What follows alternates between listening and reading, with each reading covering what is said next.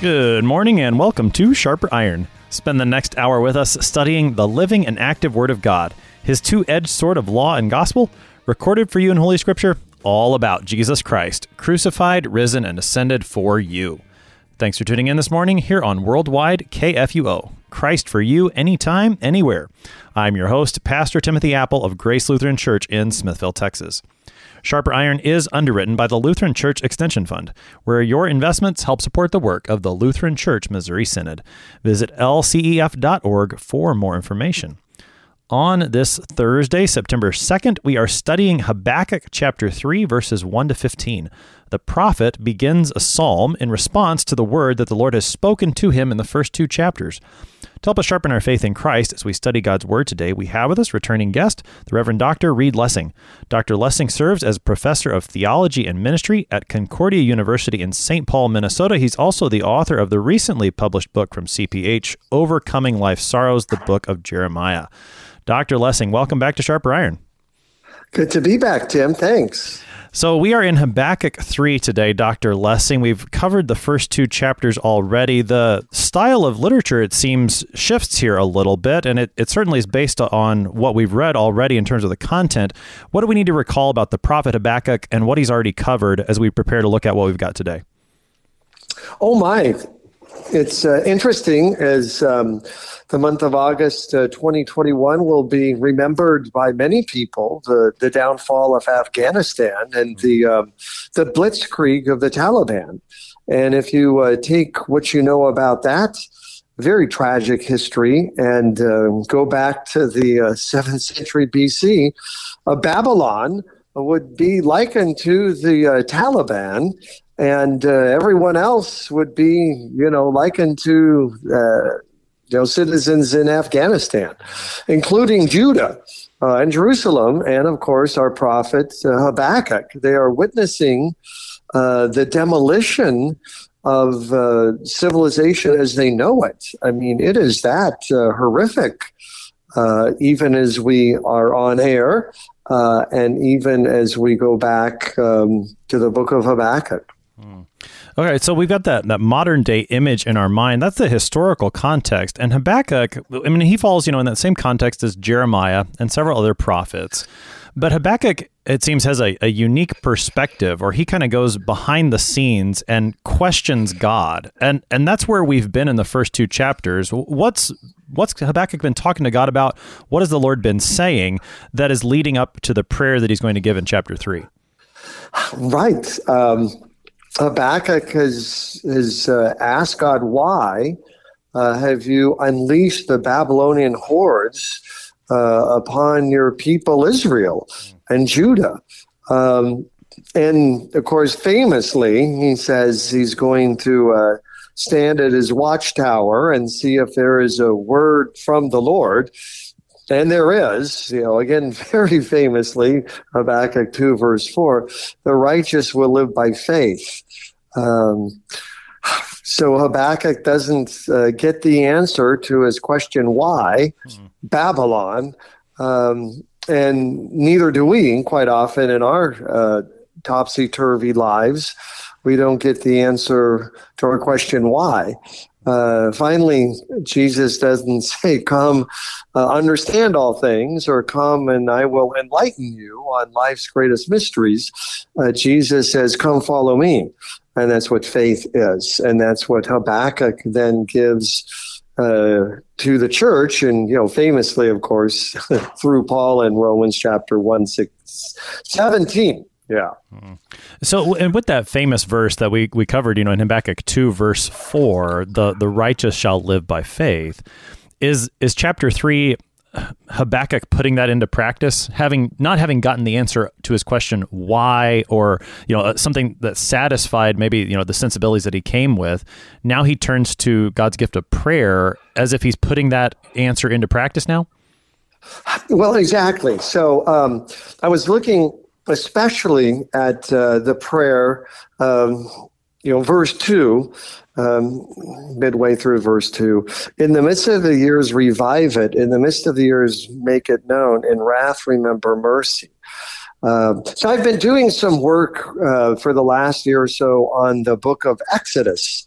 And the book of Exodus, of course, casts a large shadow on really the entire Bible, even going back to Genesis. One could argue that Genesis is the main backstory for Exodus and kind of sets up Israel's deliverance at the Red Sea in about 1446 BC.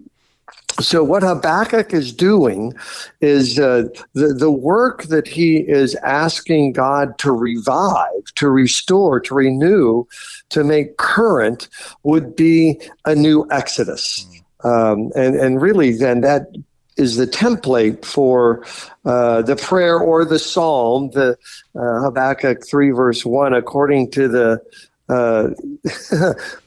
Shiki Enos, I think, that phrase only appears one at a time in the Old Testament in Psalm 7, verse 1. So many people would take this as a psalm, especially because in verse 9 he uses the term Selah, and that's obviously in the book of Psalms. And at the very end of the chapter, of course, we're not getting to this, but it does help us get the context. He ends to the choir master with stringed instruments. So technically, this could fit into the book of Psalms. The book of Psalms has a lot of Exodus-inspired prayers. So that's what Habakkuk is doing. He is drawing upon Israel's experience in the book of Exodus and saying, God, do it again. Do it again in our days. And that fits very well with some of the things we heard from the prophet Jeremiah, where the Lord told Jeremiah that what he was going to do in the return from exile was going to be even bigger than the Exodus. And of course, I mean, that theme shows up in other prophets as well. So we're going to keep that image in mind, that Habakkuk is asking God to bring about a new Exodus, see how the book of Exodus casts that shadow. With that context that you brought out, that this is very much like a psalm, and that word. And if you don't know how to pronounce it as well, Dr. Lessing, I know I'm not going to get it either. Yeah. Shigionoth. Yes, no, that sounds like good South Texan. That's right. That's right. Yeah. Do we have, and with that, and then the appearance of the word Selah several times here, this being likened to a psalm, as we prepare to read that, what are some of the features of Psalms, Hebrew poetry that we should be paying attention for as we read this chapter? Boy, a lot of imagery, which we will see. And there normally is some repetition with intensity. That is to say, if we look at verse 3, God came from Teman, and then another name for God would be the Holy One in that second line. And then another name for this Mount Teman would be Mount Paran. And then you have just one more example from verse 3. His splendor covered the heavens. And then we have heavens and earth parallel. And then we have splendor parallel with full of his praise, just looking at the ESV. So we're looking at a lot of repetition with intensity. Normally in Hebrew poetry, the second line is going to be more intense. It's going to be more exact. It's going to be more to the point. So those are the general features. A lot of symbolism and a lot of repetition. Very good. Well, let's take a look at the text and then begin to dig in. This is Habakkuk 3, beginning at verse 1. A prayer of Habakkuk the prophet, according to the Shigionoth. O Lord, I have heard the report of you, and your work, O Lord, do I fear. In the midst of the years, revive it. In the midst of the years, make it known. In wrath, remember mercy. God came from Teman, and the Holy One from Mount Paran. His splendor covered the heavens, and the earth was full of his praise. Selah. His brightness was like the light. Rays flashed from his hand, and there he veiled his power. Before him went pestilence, and plague followed at his heels. He stood and measured the earth. He looked and shook the nations. Then the eternal mountains were scattered. The everlasting hills sank low. His were the everlasting ways. I saw the tents of Cushan in affliction. The curtains of the land of Midian did tremble. Was your wrath against the rivers, O Lord? Was your anger against the rivers, or your indignation against the sea, when you rode on your horses, on your chariot of salvation? You stripped the sheath from your bow, calling for many arrows. Selah. You split the earth with rivers. The mountains saw you and writhed. The raging waters swept on. The deep gave forth its voice. It lifted its hands on high. The sun and moon stood still in their place. At the light of your arrows as they sped, at the flash of your glittering spear. You marched through the earth in fury. You threshed the nations in anger. You went out for the salvation of your people, for the salvation of your anointed. You crushed the head of the house of the wicked, laying him bare from thigh to neck. Selah. You pierced with his own arrows the heads of his warriors, who came like a whirlwind to scatter me, rejoicing as if to devour the poor in secret. You trampled the sea with your horses, the surging of mighty waters. That's our text for today. That's Habakkuk 3, verses 1 to 15. Dr. Lessing, we talked about these words briefly. Shigionoth, Selah. Do we have any idea of what those words mean? Not what they mean. Certainly what they indicate would be probably a tune. That would be the Shigionoth, whatever tune that would be. And Selah probably means the end of a section, right? Or the end of a refrain in a poem, a hymn. Yeah. So those both are indicators of the type of literature that we're looking at, even if we don't know the precise thing they mean. It's some sort of, usually I think it says in the notes like a musical term or some kind of liturgical indication. All right. So we've got the type of literature established, and this is a prayer, a psalm from Habakkuk the prophet. And he begins by telling the Lord, I've heard your report, and your work do I fear. Now, is that, this fear of the Lord, that's a big theme in the Old Testament, really the whole Bible.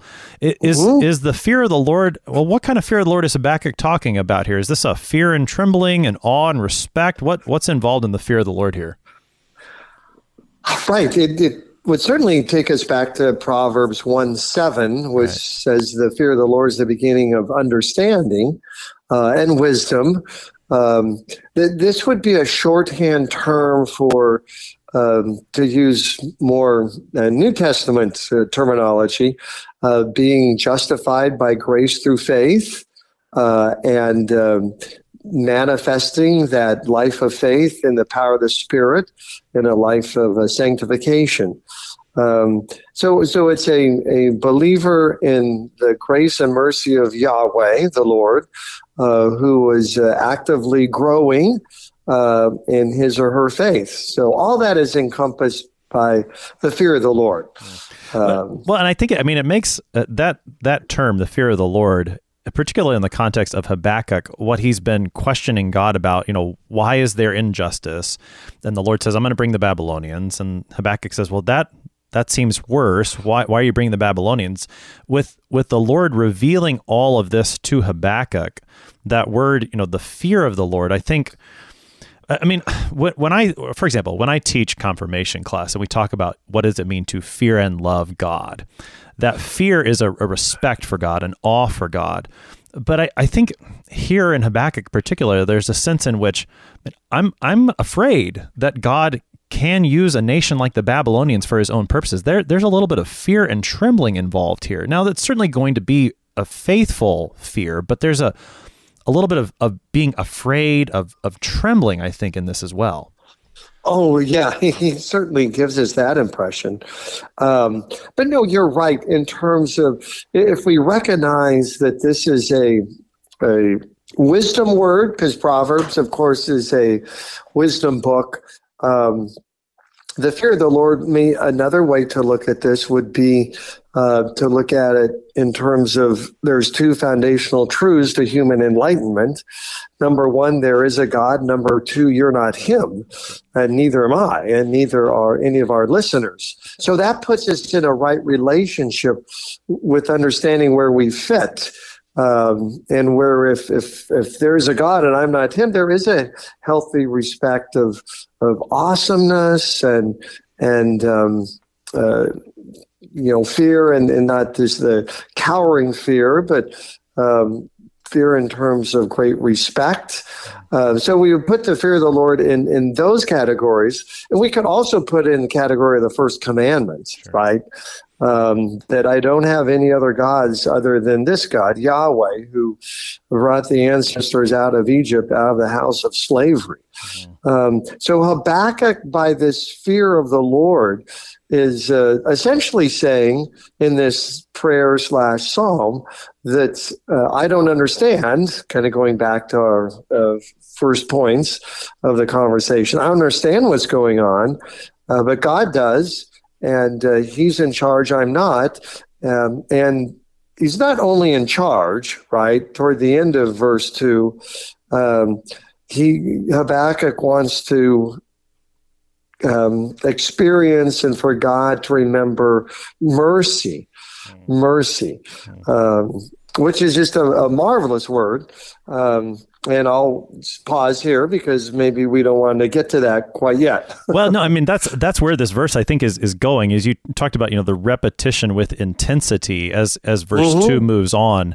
In the midst of the years, revive it. In the midst of the years, make it known. And then, you get this third line, in wrath, remember mercy. And that does seem to be where he's driving to in this verse, and something that I think really governs a lot of what he's praying for in this psalm. So, I mean, take us into that part. What does that mean for Habakkuk to ask the Lord to remember mercy in wrath? Right. Certainly the wrath in the context would be the Chaldeans, which obviously are synonymous with the Babylonians.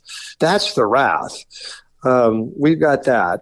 By sight, what we are working with by faith is that God's going to remember mercy. And remembering then, as I'm sure, no pun intended, but many of your listeners remember, in the Old Testament means that God is going to act. A good parallel would be in Exodus 2:24, God heard their groaning, right? The Israelites groaning in Egypt. He remembered his covenant with Abraham, Isaac, and with Jacob. It's not as though God forgot his covenant. And with Habakkuk, it's not as though God forgot his mercy. And somehow Habakkuk's prayer is kind of getting God to reboot the cosmic computer and say, oh, that's right. I guess I should show mercy. No, it means God is going to act. So act in mercy. And the idea of mercy takes us back to Exodus chapter 34, verse 6, where this is the first gospel characteristic of who the Lord is. He is, in Hebrew, El Rakum. He's a God of mercy. And the Hebrew we have here in Habakkuk 3 verse 2 is Rakim. Rakum. Our listeners can hear the similarities.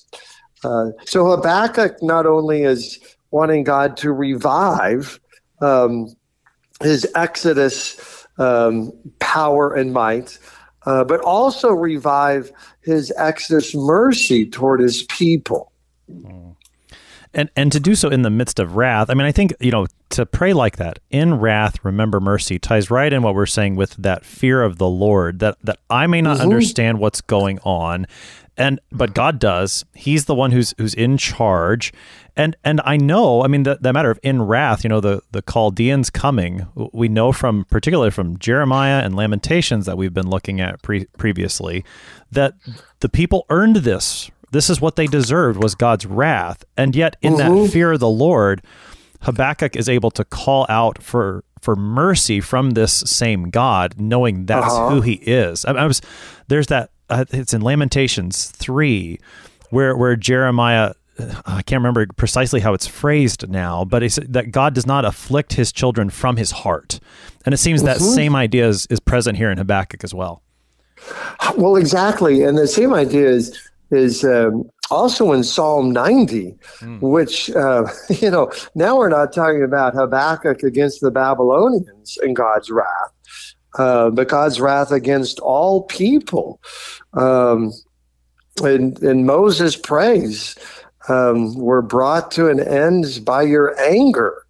By your wrath we're dismayed. This is Psalm 90, verse 7. And yet, right, the psalm ends, satisfy us in the morning with your steadfast love. Psalm 90, verse 14, and it goes on. So what we can do is what we see in Habakkuk 3. Habakkuk is nationalizing, right, the catastrophe of death and destruction. On the other hand, Moses, he personalizes it. And Psalm 90 is, it's kind of tough. The message is life is really, really hard and then you die, right? Yeah. The Bible doesn't mince words. It doesn't promise heaven on earth. There's no utopia around the next, political convention. Life is really hard and then you die because the wages of sin is death. It's just that's it. It's Romans 6:23. However, see, we too pray in wrath, right? In your wrath against me, and what I am in all likelihood, except save for Christ's second coming in my lifetime, God will say, return to dust, read lesson. That's it. The wages of your sin is death. And in that wrath, I ask God to remember mercy, and He does. He does. He remembers it, and He acts upon it in a number of ways, especially, by giving us the gospel and the sacraments. There's where the mercy is delivered. Yeah. Well, and I think with that, the way you brought Psalm 90 in and the way Moses personalizes this, life is hard and then you die. All of these prayers then are ultimately prayers looking forward to the resurrection of the dead and the life of the world to come. Because there's got to be, God's mercy has to go that far if He's to be true to Himself and to really answer these prayers. He's got to overcome even that death that our sins deserve. And thanks be to God, He does in His Son, Jesus Christ. Right. I can't help but think of the great Christmas line, in the hymn, His blessings flow far as the curse is found. Joy to the world, the Lord is come. So as far as how far has the curse come? What Habakkuk says, it's come to us in the 7th century BC. Moses says the curse comes to all people and all creation, but the blessing flows as far as the curse is found. All right. So, Dr. Lessing, as the text moves forward then, Habakkuk is asking for this new exodus, and we're going to see how that imagery comes up and over again. We get a couple of place names. You pointed this out as an example of the parallelism, the repetition with intensity. God came from Teman, the Holy One from Mount Paran. What are these two place names? Why is Habakkuk praying that God would come from those places? Yeah, so these places would be south of Judah and Jerusalem in the Sinai desert. So what Habakkuk envisions is that God is going to come from the south, because that's, of course, how He led Israel from Mount Sinai to the Promised Land. He actually came from the south. So if you're from like South Texas, this is like a win-win, right? That's right. God came from Texas. Okay, there you go. Yeah, All right. Right. A bit of a stretch, but getting back to the text itself, that's right. God is coming in, with all His might and power, along with His mercy and kindness. So coming from the same direction is the key here, to do an even greater thing, the Exodus once again. How about the second half of that verse? His splendor covered the heavens, and the earth was full of His praise. This is that's a very broad way of speaking. We've gone from the Edomite area, now we're talking about the heavens and the earth here. You're right. So repetition with intensity. What we would say along these lines would be that what God is doing for Israel God then does for all people of faith, right? Baptized believers in Christ Jesus. This is the God not only of Teman and Mount Paran, he's the God of the heavens and the earth.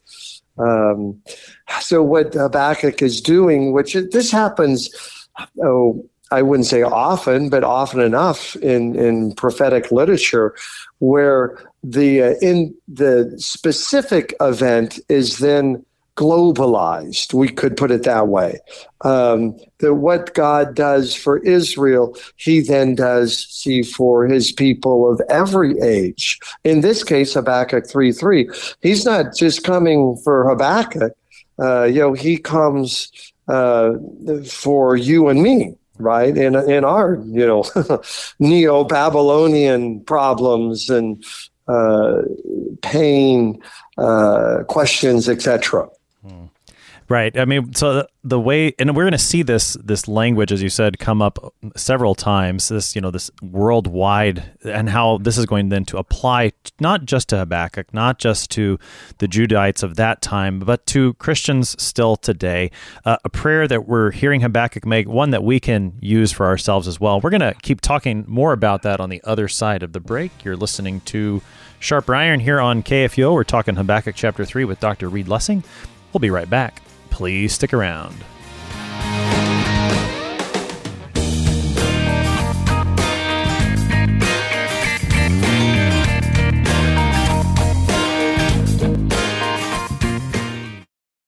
Since 1978, Lutheran Church Extension Fund has had the humble privilege of supporting Lutheran Church Missouri Synod ministries and her workers. Thanks to faithful investors, LCEF has provided thousands of church workers, congregations, schools, and organizations with the low-cost loans and resources they need to reach more people with the saving name of Christ. To learn more, visit lcef.org or call 800-843-5233, 800-843-5233. Welcome back to Sharper Iron. It is Thursday, September 2nd. We're studying Habakkuk chapter 3, verses 1 to 15 with the Reverend Dr. Reed Lessing. He is professor of theology and ministry at Concordia University in St. Paul, Minnesota. Dr. Lessing, prior to the break, we were looking in verse 3, we're talking about the worldwide reach of what God does, that how he works for his people Israel ultimately ends up being for the good of all in his son, Jesus Christ.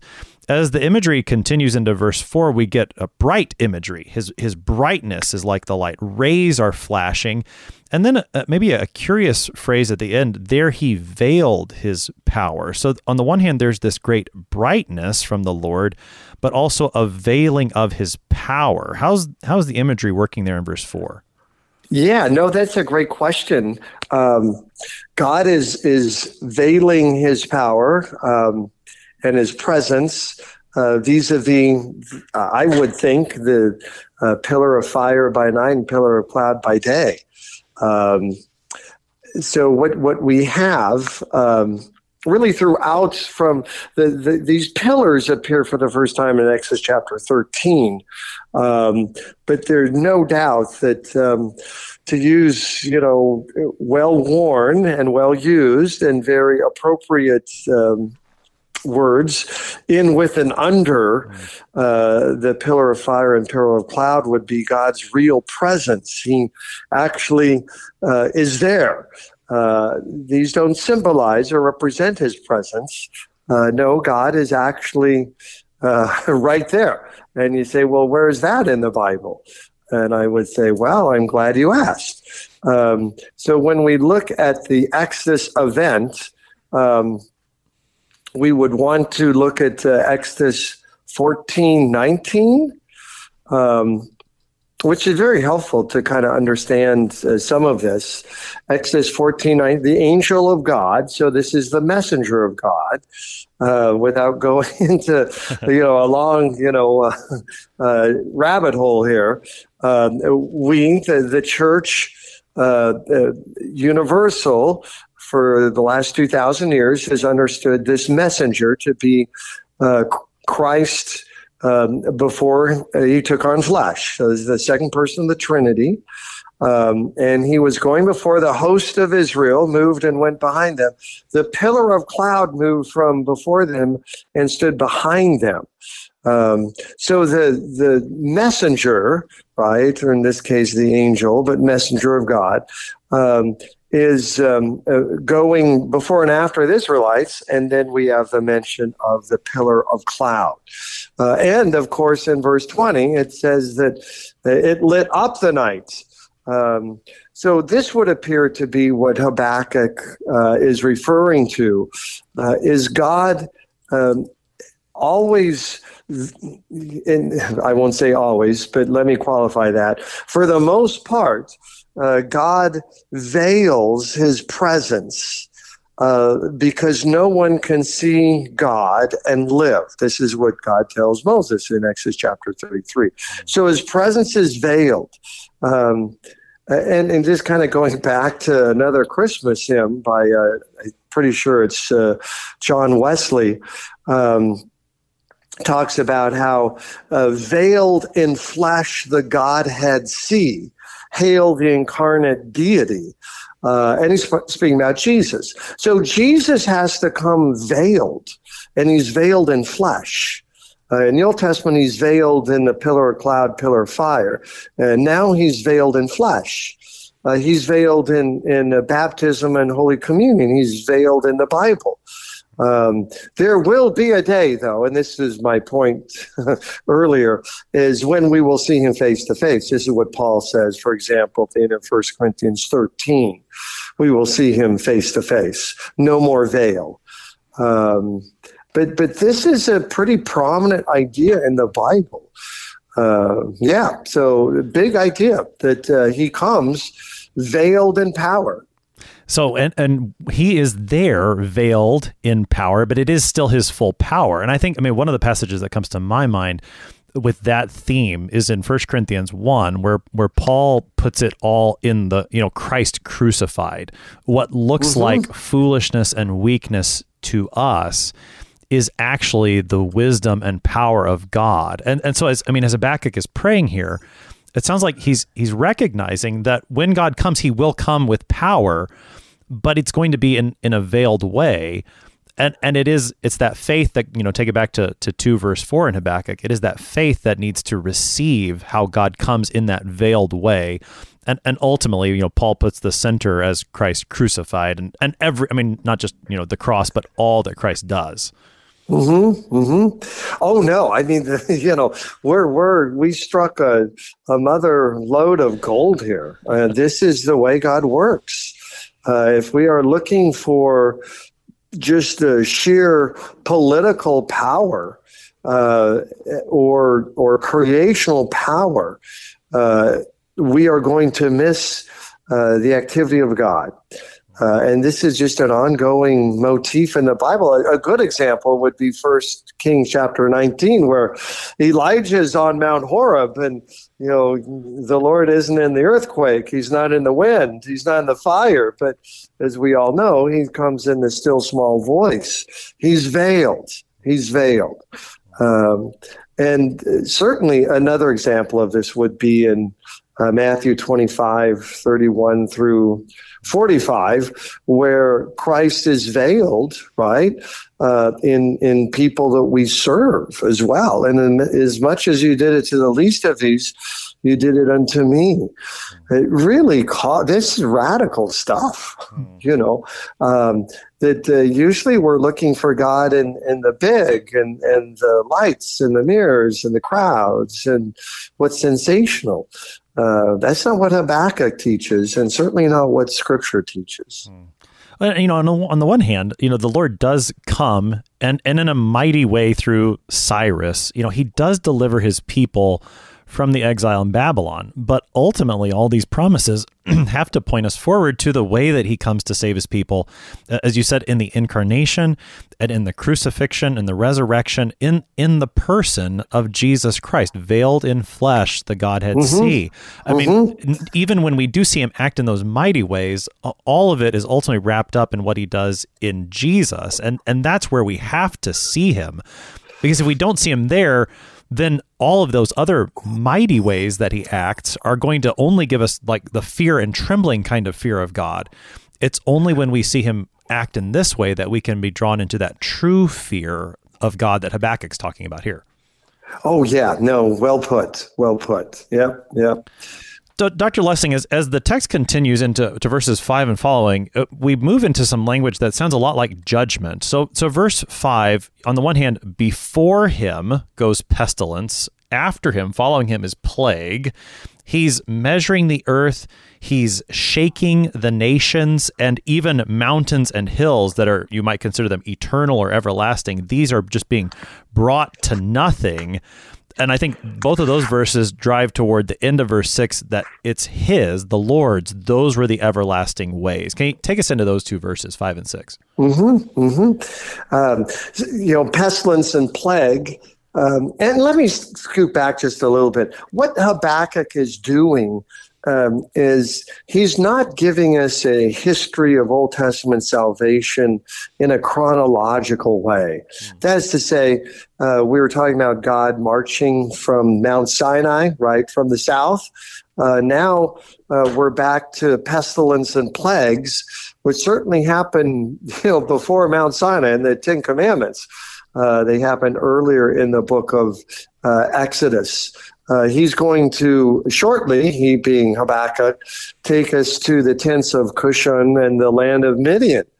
That could be a reference to Gideon in Judges 6, 7, and 8. The movement of the psalm isn't completely chronological. That's not his point. He's not saying, okay, let me start with the book of Exodus. We'll go through Leviticus, Numbers, Deuteronomy, Joshua, Judges, Ruth. He's not doing that. He's picking up imagery of God's veiled power in the Old Testament. So in this case, when we're talking about pestilence and plagues, right? We're back to the 10 plagues in the book of Exodus, chapters 7 through 12. All right, so he's not moving chronologically. That's a good point. And then you pointed this out earlier, and it comes up again. Before him go pestilence and plague. There's Egypt, but then in verse 6, now God is actually measuring the earth and shaking the nation. So here it's moving outward again, and ultimately, I think to make that point that it is his worthy everlasting ways. That's where Habakkuk's driving there. This alternation between specificity with Egypt or Habakkuk in the 7th century BC and the universal appeal to this psalm is that he is the God of the pestilence and plague, but he's also the God who created the earth and shakes the nations. Which means, right, Habakkuk is inviting us into this song, that we can sing this song. This is our prayer that God would revive us, in our day, and in wrath, remember mercy. Moving into verse 7, the tents of Cushan, the land of Midian, is that a reference to the book of Judges, do you think? I couldn't think of another place that it might refer to. Right, we're certainly still down south, because the land of Midian and of course Cush, probably some of these place names we're not exactly sure where they're at, but in verse 7, Midian does help us define Cushan, and Midian would be in the land of Sinai. Of course, Jethro, Moses' father-in-law, was a priest of Midian, Exodus 3, verse 1. I'm sorry, all these references to the book of Exodus, but as I said, I'm kind of writing a book on Exodus, so I got Exodus on the brain here. So it could be, either Gideon, right, against the mighty menacing Midianites, and or God's march from the south, continuing on. And that's what poetry does, right? It's intentionally sometimes ambivalent. So we may remember a God, again, marching from Sinai to the promised land, or we may remember the great deliverance of Israel through Gideon. Of course, talk about being veiled in weakness. Gideon says in chapter 6 of Judges, my clan is the weakest in Manasseh. I'm the least in my family. See? So God's mighty power is made perfect in weakness many times. So in verse 8, I'll just, anticipate that question. But go for it. Now we've got rivers and sea. And you rode on your horses on your chariot of salvation.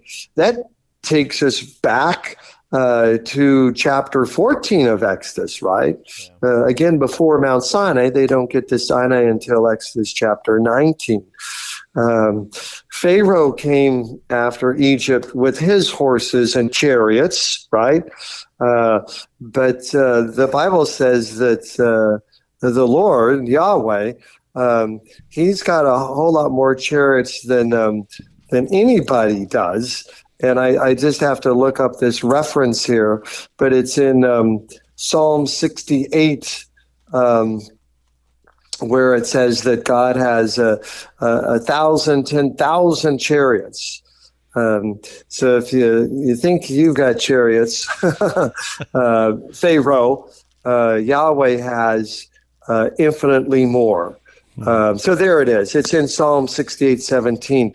The chariots of God are twice 10,000, thousands upon thousands. So horses and chariots take on the flavor of nuclear bombs. If you have horses and chariots, you got nukes, see, in the ancient Near East. There's this most powerful military weapon that you can talk about. It's just another way to, in Habakkuk, indicate that who has a full monopoly of power in heaven and on earth. This God, right? The God of Israel, the God of Habakkuk, the God and Father of our Lord Jesus Christ. Well, and I mean, the mention of your chariot of salvation also brings to mind when Elijah was taken up into heaven, that Elisha sees Elijah taken up and I can't remember exactly how he phrased it. Does he say the chariots and horsemen of Israel? Yeah, exactly. And I think that's probably involved here too, that the Lord who has all these chariots, he exercises his power through the prophet or through his word, I think is how we would say it. Oh, exactly. I mean, so the Hebrew there is somewhat famous. Rekev Yisrael U Parashav. That's in 2 Kings chapter 2. The chariots and horses in Israel are not with the king. It's not with the monarchy. It's not with the political establishment. It's with the prophetic movement. And the prophets, of course, only have the word. So this is in 2 Kings 2, verse 12. And if we go to 2 Kings chapter 13, about verse 13, I need to look this up. But when Elisha's ready to die, this is verse 14 in 2 Kings 13. The Israelite King Joash calls Elisha, right, the chariots of Israel and its horsemen. Those are only two places in the Old Testament where someone is actually called, a person is called chariots and horses. They're saying of Elijah in 2 Kings 2, Elisha 2 Kings 13. Do you want to know where power is? I mean, power that will change heaven and earth, the power to redeem and save, and in wrath remember mercy. You see it in the prophetic word. Again, it's scandalous. You mean the ultimate power isn't in Washington, D.C.? It's at Grace Lutheran Church and in is it Smithville? It's in Smithville, Texas. Yep. Exactly. See, right at your pulpit and altar and font, right?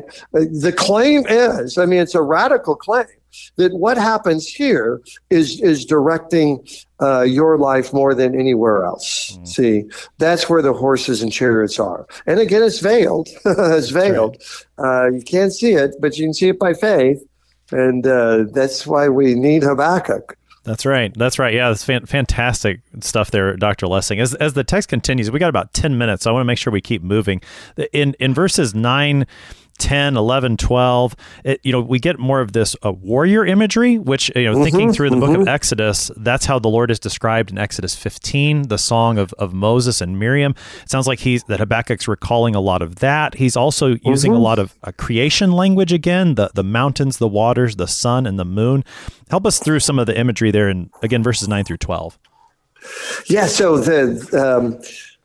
the one who comes in wrath to remember mercy is the creator of heaven and earth. The only reason he can recreate and revive and renew and restore and reform is because he's done it in the first place.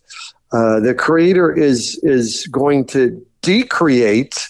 There's some decreation here, right? Verse 10, the mountain saw you and writhed. Raging rivers. There's decreation, but there's also recreation. So that's in the theology of what Habakkuk is working with.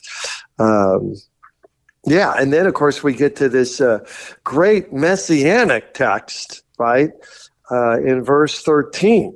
Right, verse 13 says, "You went out for the salvation of your people, for the salvation of your anointed, and then you crushed the head of the house of the wicked, laying him bare from thigh to neck." How is that a messianic text? Oh my, so this is just huge. All of this deliverance for the believer and judgment against the unbeliever, all of this is now laid into the hands of the anointed one. The Hebrews, as you know, and I'll just tell our listeners, sounds like this: Mashiach, which comes as Messiah. Messiah and Christ are synonymous terms. They both mean anointed one.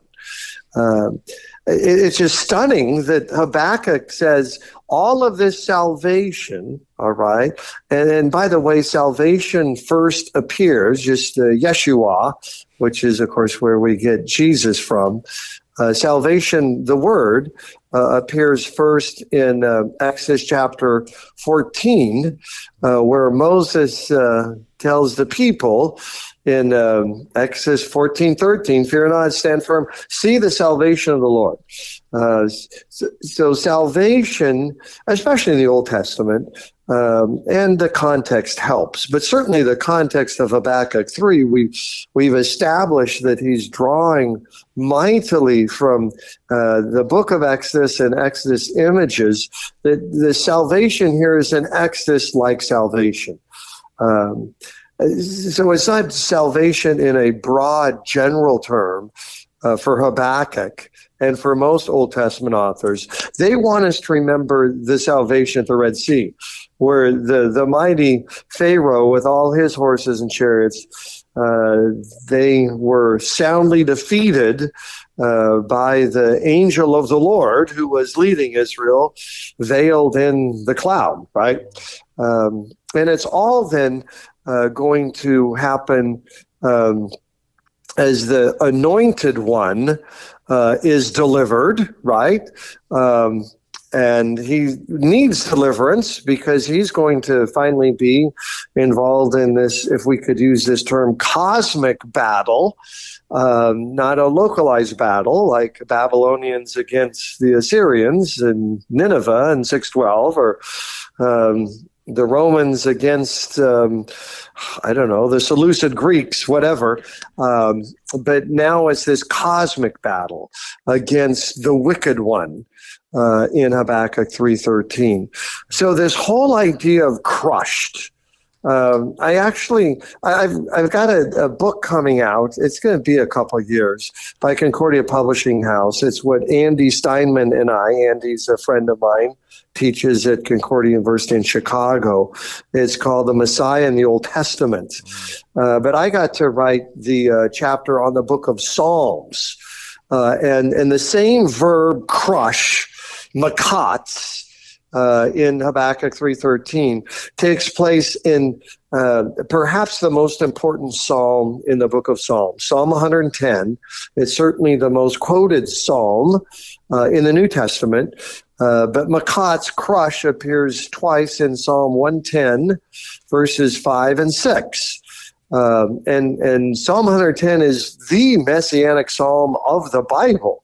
And the Messiah, who's also a priest after the order of Melchizedek, is going to crush the enemy. And this is also Balaam's messianic prediction in Numbers 24:17. Where the star is coming out of Jacob, a scepter shall rise out of Israel, and it shall crush the forehead of Moab, break down all the sons of Sheth. The Messiah then is going to be delivered from the event that he has with the enemy, right? The evil one, Satan. And he's going to crush the serpent's head. Of course, we know from Genesis 3:15 that the serpent will crush the Messiah's heel. So there's a lot entailed, right, in Habakkuk 3, verse 13. The salvation of your people, if we just look at the first line, is going to happen through the deliverance of the Anointed One, the Messiah, who is going to crush, right, the ancient enemy. In doing so, he's going to be crucified and buried. But there is a third day, and that's why there's salvation for Habakkuk and for you and me against all of the enemies. A wonderful verse in the Habakkuk Psalm. Yeah, fantastic preaching of Christ right there. But Dr. Lessing, we have about 3 minutes left. Let's talk briefly about the imagery that concludes our section for today in verses 14 and 15. It sounds again like some Exodus language comes back up, especially that trampling the sea with your horses and the surging of mighty waters. Oh, no doubt, no doubt. So what happens is within the book of Exodus in chapter 14, we have a reference to a place called Baal Zephon, all right? 2 times in Exodus 14. That's the only foreign god mentioned in the book of Exodus, all right? So it's really big. And Baal, or Baal-Hadad, is the god of the sea. And it was believed by Egyptians and Canaanites, people who inhabited sections of the ancient Near East, that Baal-Hadad, with his girlfriend Asherah, they would be pretty much in charge of all of the chaos and mighty waters. So within the Bible, sometimes water and raging rivers have more of an evil intent.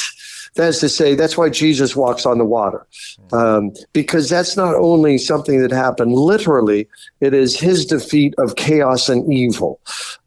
That's what people thought Baal-Hadad did, that he finally will dispense of evil and chaos and pain and injustice.